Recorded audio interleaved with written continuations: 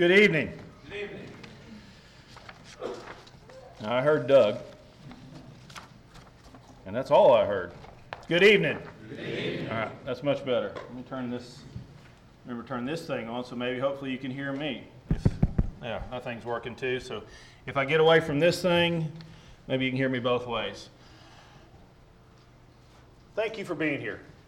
Thank you for making the decision this evening to come and join us and be here as part of our Tri-State Youth Series, as the second one in the series for the year of 2021. I don't think you guys as young people fully know what it means for your attendance and your presence here this evening, and how encouraging and uplifting it is that you've made the effort and the commitment to be here this evening. I also want to extend an appreciation and thank you to Brother Caleb and Brother Steve and their work on putting this year's series together. Caleb was instrumental in a lot of the graphic that you see and the thoughts that are put together as far as revolutionary discipleship. How following Jesus changes everything. And that's our theme. That's our basis of what we'll be studying as we go throughout from different congregation to congregation. How do we as New Testament Christians live and act and conduct ourselves has a lot to do with how we understand and how we view and how we see the text that we'll be studying through, specifically the Sermon on the Mount, in this revolutionary discipleship. If you haven't already got your Bible out, or if you haven't borrowed something from a neighbor, I'd encourage you to take notes. Jot down a few things. Hopefully there's something that you can take home with you, something that sticks with you this evening that'll be beneficial for you as we go through our lesson this evening.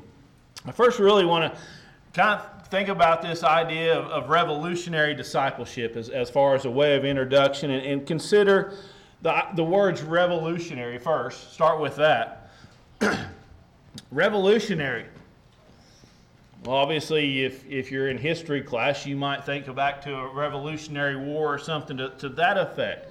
But really what we want you to get and what we want you to understand is being revolutionary means you're going to be radically different than everybody else. Radically different. I hope that image, that word sticks with you. That you're somebody that's evolving or involving and causing dramatic change in others is another thought of revolutionary. It's something that's going against the norm. And then this idea of discipleship. The idea of discipleship is defined by Webster as somebody that is a follower of a teacher or a school. Not just a student, not just a learner, but a follower, somebody that is engaged and applies what is being learned, somebody that's willing and actively asking, what would Jesus do? Qualities that a disciple should possess as we consider this idea of discipleship: they should be individuals that are willing to share the good news with non-believers. They should be individuals that are willing to teach, individuals that love God, individuals that stand out, individuals that deny themselves, taking up their cross daily and following Jesus, so individuals that stand firm on God's Word, individuals that have fellowship with other believers, much as what we're doing today, and fellowshipping and enjoying each other's company, individuals that are imitators of Christ, people that are dedicated, steadfast, immovable, investing their time into seeking and saving the lost. This idea of revolutionary discipleship is nothing new. In fact, in the Sermon on the Mount over 2,000 years ago, that's what Jesus was teaching and preaching and proclaiming: revolutionary discipleship. And that's the same thing that we need to be following through with today. So if you haven't figured it out already, this year's study is going to be based on the books of Matthew, or the chapters of Matthew 5, 6, and 7 as we work our way through the Sermon on the Mount. Last month in Veneta, we began with the Beatitudes and seeing the lesson from there. This evening, we're going to continue into the next section. So if you have your Bible, I want you to turn to Matthew chapter 5, and that's going to be the study for our text, the section for our text this evening. To be a disciple of Christ, to be a Christian means that you're going to live a little bit of a different life. You're going to have a different lifestyle even than the rest of the world. Different in the point of being revolutionary, like we mentioned, being radical, and it's going to cause you to stand out. And our text this evening emphasizes that. Emphasizes that we're going to be different, that we're going to be standing out, and we're going to focus in on this word right here. The word is influence.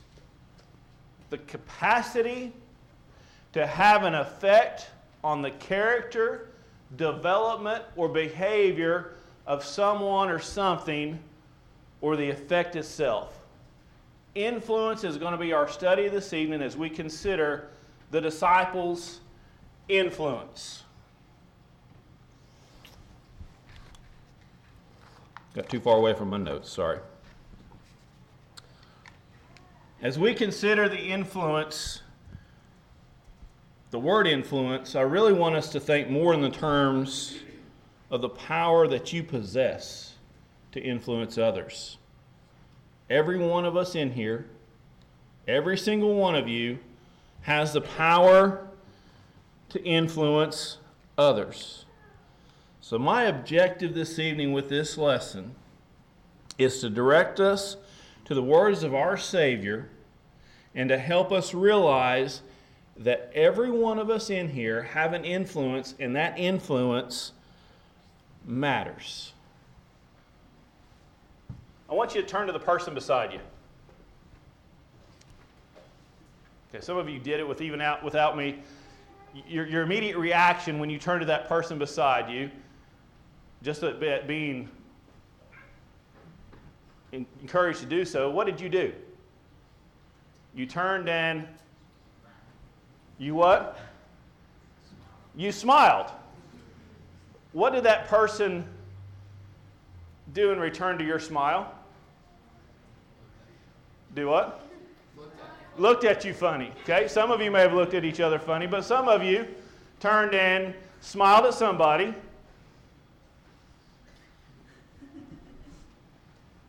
And in return, you got what? Did you influence that person? Did that person influence you? That's something as simple to understand as how influence works. A smile, a big cheesy smile on your face will have an influence when you walk down the hall at school tomorrow. It'll have an influence when you come into contact with other people. Something as simple as smiling has an influence on others. Quote for you, smiling unknowingly influences how other people will respond to you. Because you've got a smile on your face and you engage people with a smile, that influences how they see you, how they respond, and how they react. On the flip side of that, if you turn that smile upside down, and as Stephen made light of, put a frown on, right? I'm going to get you to smile, even though, okay, you're going to take that frown. People will react to that as well. Which would you rather react to, the smile or the frown? Well, hopefully the smile. This evening we want to look at the text from Matthew chapter 5, verses 13 through 16. As we continue in our study of the Sermon on the Mount, we're going to take and break out these verses, but I want to read them as far as kind of an introduction and get the foundation for where we're going with our lesson this evening. Verse 13 starts, "You are the salt of the earth, but if the salt loses its flavor, how shall it be seasoned? Is it then good for nothing but to be thrown out and trampled underfoot by men?" Verse 14, Have you heard this one before? Verse 14. You are the light of the world.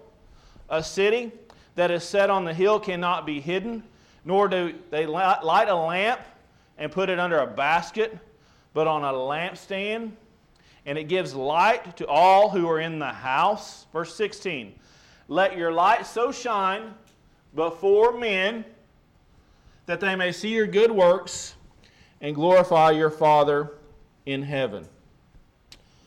So we're going to take and break this scripture down this evening, because this scripture, if you've got a red letter Bible, these words are red because they're whose words? They're the words of Jesus. Jesus is teaching his disciples here that they must take their influence very seriously. And he's teaching us that we've got to take our influence very seriously. You know, a disciple that we talked about earlier is one who applies what they've learned. We need to take and apply this scripture and do what Jesus is telling us to do. He wants us to be different. So that means the disciple's influence is going to be different than the rest of the world's. A disciple has to challenge themselves to go in the direction or the mentality against what worldly mentality is going to tell you the way you should live your life.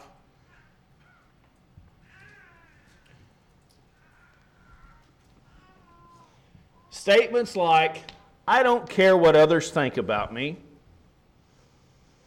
It doesn't matter what I do.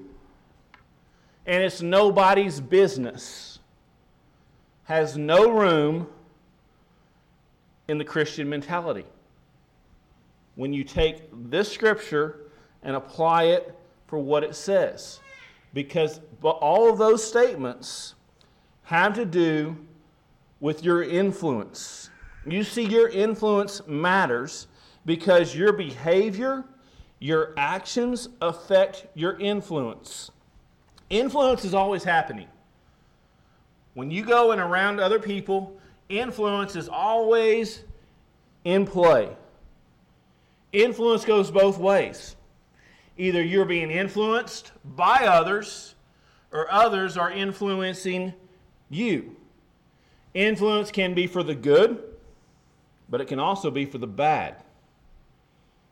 So when we consider influence this evening, we are considering more than just the people that you hang out with and how that affects you.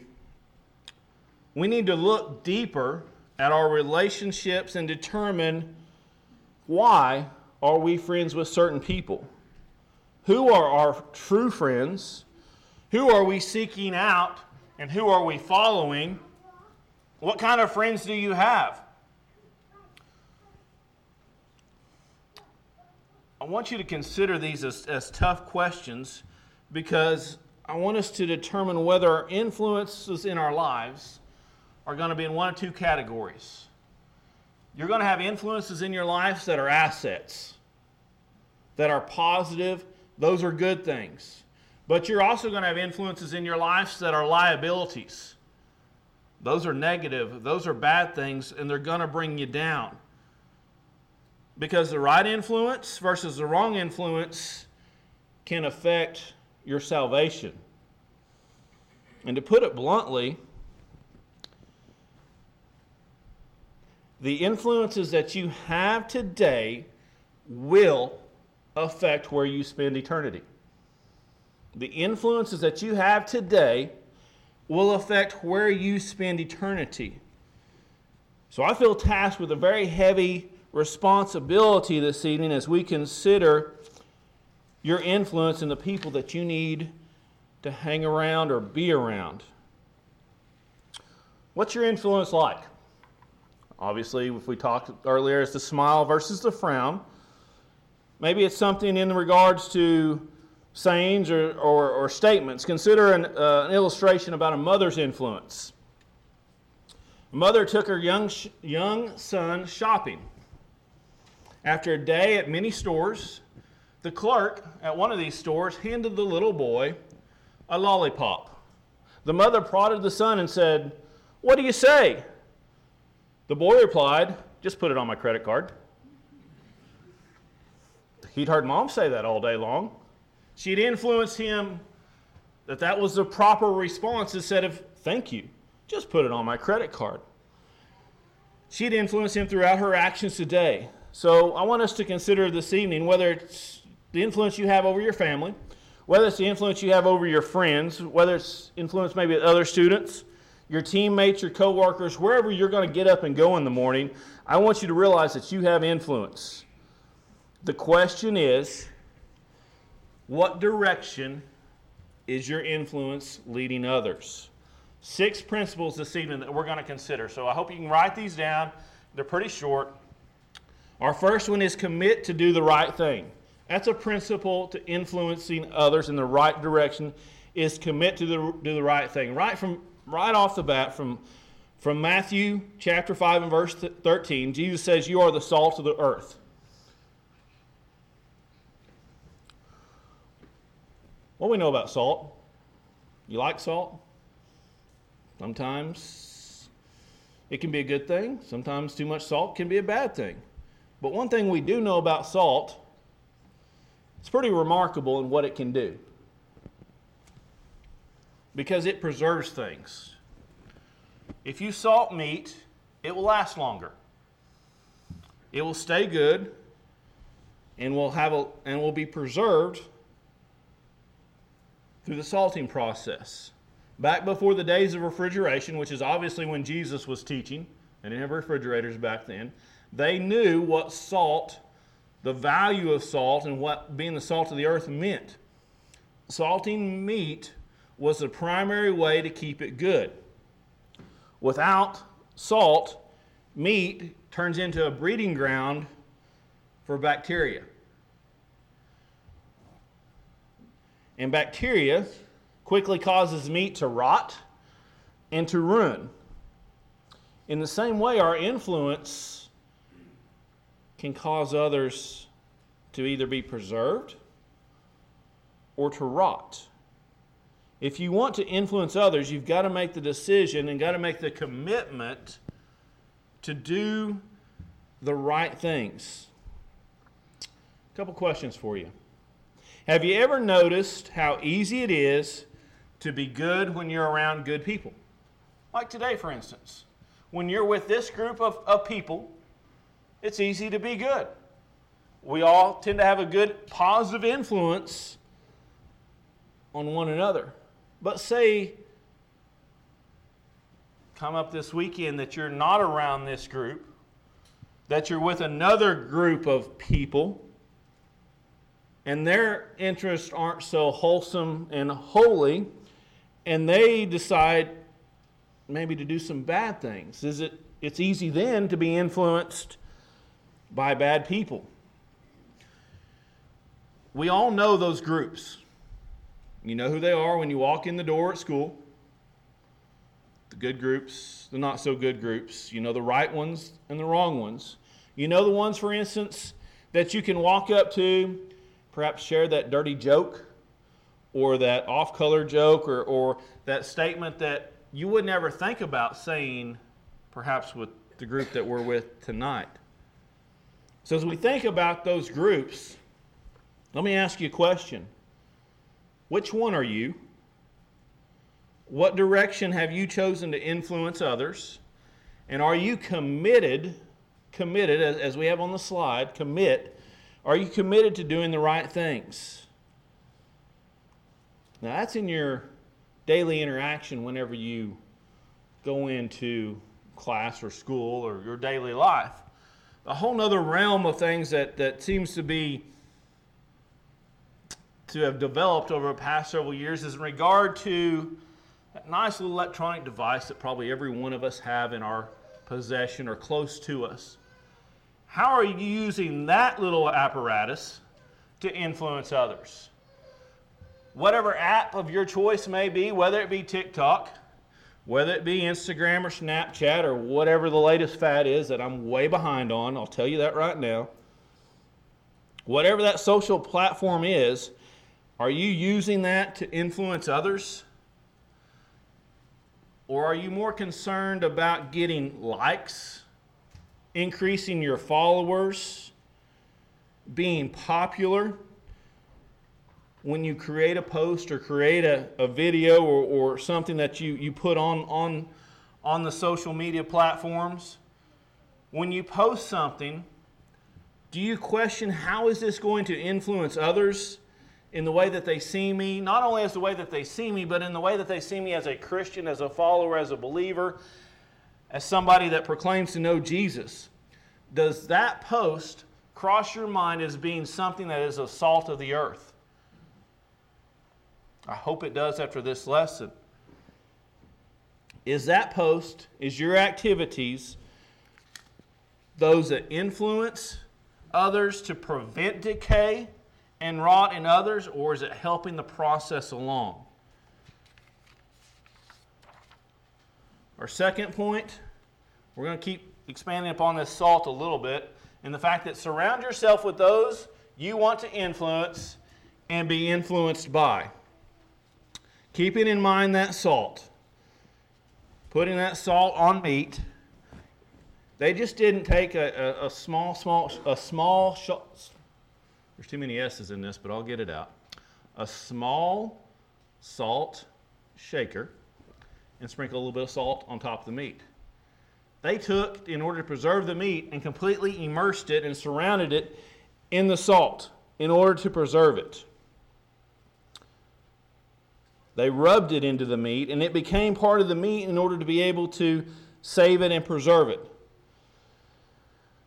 The reality is, the salt wasn't doing any good whatsoever sitting in the salt shaker. If it's still in the nice little Morton's can, without the flip top on it and sealed up, it's doing absolutely no good to the other salt that it's around. It's only when it's applied and it's surrounding and becoming part of that it does what it's intended to do. It's got to get out of the salt shaker. Much in the same regard, we've been blessed with winter weather, whether you like it or not, here, at least in northeast Oklahoma, and most of you are farther north of here, so I know you've had a good dose of winter weather as well. Salt in a dump truck going down the highway is not doing any good unless that spreader's on. It's not helping the salt or not helping the ice that's on the roads melt if they don't have the spreader on. It melts the ice when it comes in contact with the ice and spreads out across the surface and makes the roads safer. Salt has to be applied in both instances. If we're going to be the salt of the world, salt of the earth, we need to be applying ourselves to the world. So here's the application. As followers, as disciples of Jesus, He has sent us to help melt the unbelieving hearts of those who are around us by being the salt of the earth.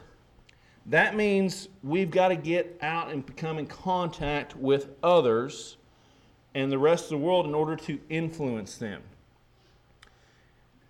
And sometimes I think we miss the point of this scripture of being the salt of the earth because it's easy to sit in these pews. It's easy for me to stand up here and proclaim about it and to tell you about it. Where it really gets challenging is when you get up in the morning and go to school. When we get up in the morning and go to work and we have to show others. We understand it's important to influence others. But people, they don't really care if we tell them, and we can tell them till they're blue in the face. Until we're blue in the face, excuse me. Where it makes the difference is how we live our lives and how we influence others by showing them. That's when they start to listen. That's when the ears will be open and the opportunities will be there for you to share the gospel with others. The old statement that says your actions and behavior may be the only Bible that some people read is very true. And it all has to do with your influence. Our third point, be convicted, or our third principle, be convicted in your beliefs. Jesus tells us in verse 13 that if the salt loses its flavor, how shall it be seasoned? It is good for nothing. Good for nothing but to be thrown out and trampled underfoot of men. Continuing that Bible that other people will read, continuing with that analogy, our influence is important because not exactly what we do, but who we are. Revelations talk about a lukewarm Christian, a halfway Christian, somebody that's halfway in the church and halfway in the world. Their influence is not going to be as good or as strong as those that are fully committed, convicted to following Christ. Salt losing its flavor. Tried to find a good image of this, but this is some nasty salt. Let's put it at that. It's some nasty salt. You're not going to want to take and put this on your baked potato because it's got some other stuff in it that's not going to taste very good on your tater. Jesus' point was whenever the salt is not doing what it's supposed to do, it's trash. It's rubbish, and it's got to be thrown out. So if we want to influence our family, our friends, our coworkers, other students, we've got to start by being the right kind of person every day. One that is convicted to living the life that God wants you to live. And making it a priority to stay close to God. Those things that you've been taught, most of you from an early age, of talking to God daily through prayer. Those things of being encouraged to read and study your Bible daily. Obeying His commandments. Those are the starting points to developing the conviction that you need to have in your belief. Because a loving, obedient life that is living to fulfill the commands of God is the starting point to influencing others. Number 4, our fourth principle, display the light. Display the light. Verse 14, you are the light of the world, a city that sits on a hill cannot be hidden.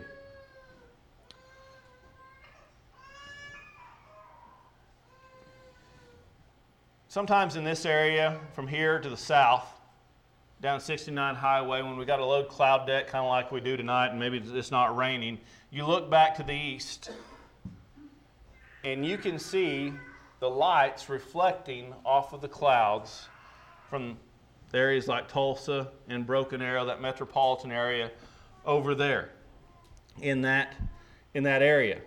They're displaying the light. It's radiating up and then being reflected back off the clouds.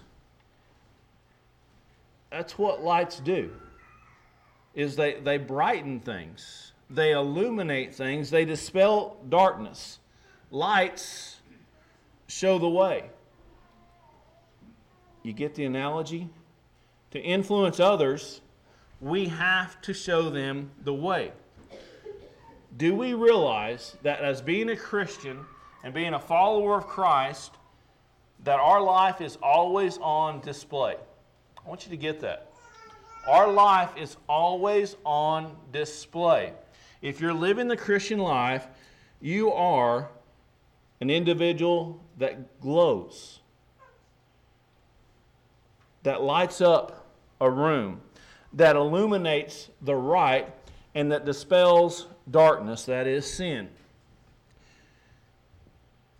You're to be a light that cannot be hidden. Anything come to mind? This little light of mine, I'm going to let it shine, hide it under a bushel. That's another slide. Got ahead of myself. But we've got other songs that talk about being a light. And Jesus was that light. Now, where I was going with this illustration, all of you guys have probably got your cell phones, right? Now, it would be too distracting to do this in an orderly manner, but I want you to consider what most times your phones have so many different tools and different things that we use them for. But one of the first things that's right up on the home screen is the flashlight, right? Anybody use the flashlight? Like everybody uses the flashlight now, right? Because it's there.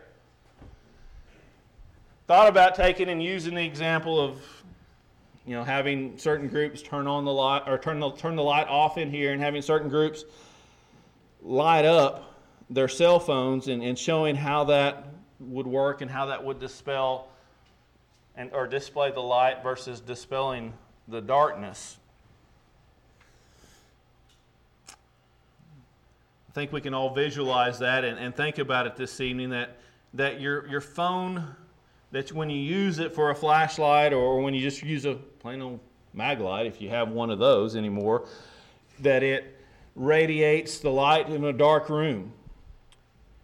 The application, do you radiate light to those around you? Or, neat little trick on the iPhone. You can adjust the brightness, right?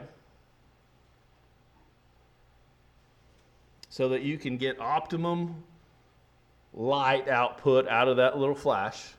Or you can dim it down just a little bit or a little bit more or a little bit more. If we're the light of the world, do we have a slight adjustment that varies on who we're around? Does that make sense? Do you adjust how bright your light is depending upon who you're around? Or is your light on high all the time?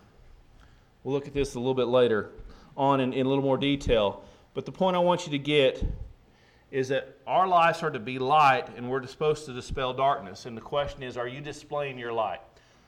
Our fifth principle is we're supposed to stand up and stand out. Stand up and stand out. Verse 15, nor do they light a lamp and put it under a basket, but on a lampstand, and give light to all those who are in the house. What Jesus is saying here is very, very simple. Light is meant to be seen. Light is meant to be seen. How silly is it to take and turn on a light in your room or light a lamp in your room and then cover it up with something? You turn it on to illuminate. This is a pretty accurate analogy of what they're talking about, is putting lighting a lamp. That would be the primary light in a house in the day of the New Testament, and then throw a basket over it. It's not going to do any good. In the same way, how silly is it for us to have a Christian life that's doing the things that we're talking about, trying to have the right type of influence and be the proper example to others, but keep it to ourselves and not share it. Jesus didn't tell us that we are to be the light of the church. As we're gathered together this evening, we are the church. And it's awful easy to be a bright light in this assembly. But he didn't tell us to be a bright light to the church. He told us to be a bright light to the world. What does that mean? That means when you walk through these doors, you're coming here to get that slide adjustment on your iPhone pushed all the way up. And when you're walking out these doors, you're going out to illuminate to the world what God has called us to be. I get it. This can be challenging.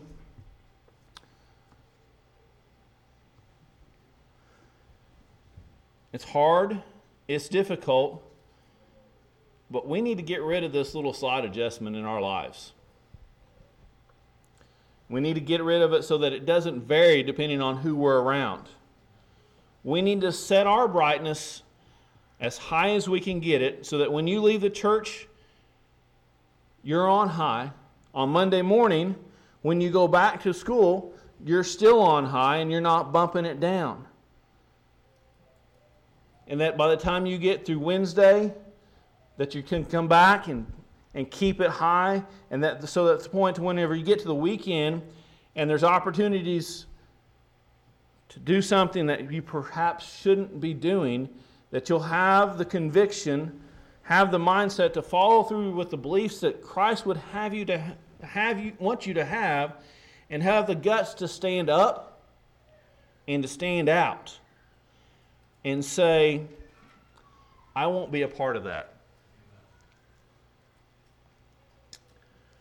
Making these decisions, making this commitment, having these convictions, it's challenging, but that's what salt and light does, and that's what Jesus wants us to get as we study this text this evening. We recently studied in kind of along these lines in our high school class on Sunday mornings, and within that class was this story I want to share with you about a guy by the name of Tom. Tom was in a youth group, a member of the church, but Tom, he was running around with the wrong crowd. Tom, you see, he was a good guy. He was raised in a good Christian family, but he had an intense desire to be popular and to be accepted by the cool group, the popular group of kids. The story begins with Tom's minister getting a frantic phone call from Tom's mother asking him to come quickly to their home. The police had arrived at 6 a.m. to take Tom into custody. The night before, Tom was out with 4 friends just cruising around when one of them got the idea that they need to rob a convenience store out in an isolated area. Tom knew that this was wrong, and he found himself in a tight spot. He told his friends he wanted to go home. And when they couldn't talk him into going along with him in their decision to do this bad thing, they reluctantly took him home, but they ridiculed him. Called him names like chicken. Told him that if you were a real man, we wouldn't be taking you home right now. However, Tom went home, went in, and went to bed, relieved that he had found his way out of trouble. But unfortunately, the story didn't end there. His friends broke into the convenience store shortly after midnight and stole several items. As the friends were leaving the scene of the robbery, one of them noticed that in Tom's haste to get out of the car, he left his coat. To get back at Tom for being a coward, they tossed his coat into the store. But what they didn't know was that Tom's mom had written his name inside the coat. So it didn't take long for the police to track down Tom. Tom eventually was sent to juvenile detention center for his punishment. The other 4 boys were never arrested. They were never punished because there was no direct evidence linking them to the crime. So Tom was serving a time for a crime that he didn't commit while his friends who committed the crime were free. In spite of a good decision and an attempt to stand up and to stand out, Tom's influence was still not powerful enough to overcome the wrong influences of his friends. So let me be very clear about standing up and standing out. You will not be popular if you do this. But we must remember, we're not called to be popular. Satan, he wants us to think that we need to be popular, that we need to be cool, and that we need to fit in. But we need to remember that Jesus, he wasn't popular. He wasn't popular to the point it cost him his life, and he died for us. We need to realize that popularity is fleeting, but our influence, that's going to follow you your whole life. If you want to influence in the right direction, it will cost you popularity. But a positive note, when you have the courage and the conviction and the belief to stand up and stand out, chances are, if you're in the right crowd, even though you're in the wrong crowd, if you're in the right crowd, that makes sense, someone else will stand up with you. If you have the conviction to say, I don't want to be a part of this, somebody else will follow you and not be a part of it either. That's influence. What are you doing with the light in your life? Are you standing up and are you standing out? Or are you hiding your light, as the image earlier? Or are you adjusting it as need be to who you're around, what you're around, and what you're doing? Our final thought this evening, shine bright because you're shining for God. Verse 16 says, let your light so shine before men that they may see your good works and glorify your Father in heaven. When you walk into a room, you flip the switch. You flip the switch to illuminate the room. You don't flip the switch and go in and stare at the light, do you? You flip it so that it will illuminate what's in there. The light is not, as you focus on any one of these lights in here, the light's not in here to draw attention to itself. It's there to illuminate so that others can see, or so that you can see what's going on.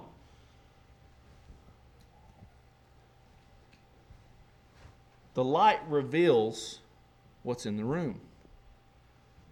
Our actions and our behaviors are not intended to be ones that draw attention to ourselves, but rather our conduct and our behavior should be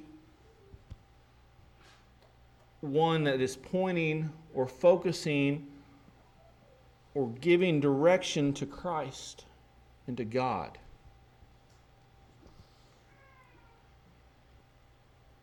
Maybe loses some effect by the time it goes from computer to projector and everything, but that's supposed to be a bright light.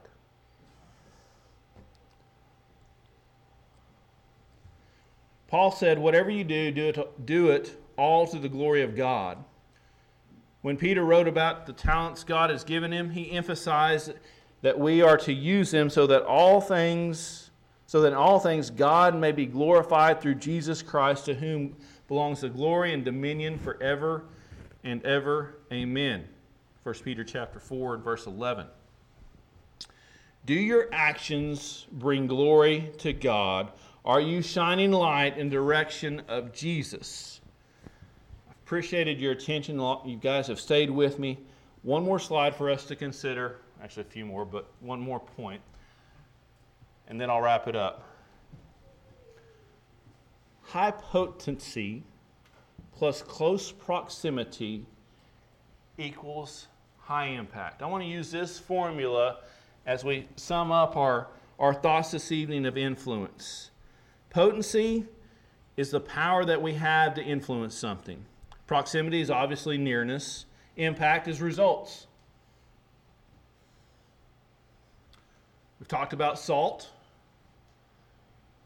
We've talked about light. We've talked about a life that is committed to doing the right things, surrounding ourselves with others that we want to influence and be influenced by. We've talked about being convicted to God. We've talked about displaying our light. And we've talked about being willing to stand up and stand out. Those are all things of high potency. Proximity, that's getting close to people. That's being in people's lives, being engaged and being part of them, and living and dwelling one another, much as what the church did in the New Testament. Developing an attitude of love, one that where we love and we show others that we love by our actions. If we take those two things we've talked about this evening, in living and dwelling with others, we will have a high impact. We will get results. And the results that we are trying to get is that we will help lead people in the right direction because they'll be following us.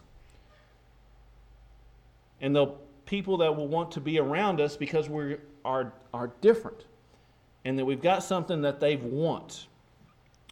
And that will give us better opportunities to lead souls to Jesus.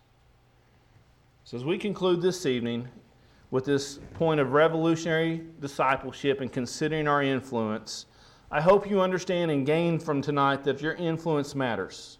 The way you live your life truly matters. Jesus called us to be different. He called us to be salt of the earth and the light of the world.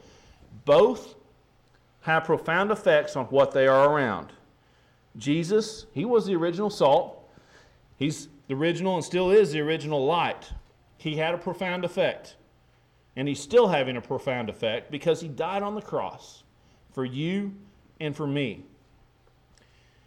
If you want to know more about what Jesus did for you, I'd encourage you to ask someone, anyone here, whether it be a minister or minister back home, whether it be the chaperone that brought you or someone from your home congregation to study with you. If you want to understand more what Jesus did for you, we would all welcome that opportunity to help and to study with you more about the effect that Jesus has had on our lives. If you understand what Jesus had done for you and you want to or would like to obey the gospel, well, tonight we'll make that opportunity available to you here in just a second when we sing an invitation song. But for most of us that are Christians, as we consider this lesson this evening, and we think about our life being salt, I want us to consider how strong are we, or have we lost some of that flavor and we've begun to let our life, our example, our salt in our life be trampled underfoot and be thrown into the trash. Or maybe we've let our light become dim. Going back to that little slide on our phones of illuminating our light. Or maybe we've let our light be completely put out. Maybe we need an opportunity this evening to reflavor our salt or relight our light. We sang earlier about lighting the fire. That's what tonight's about. Re-energizing, becoming more of what we need to be so that we can collectively be the light of the world as we go outside these doors this evening. If you need to respond to the invitation this evening, the Lord's invitation is extended to you.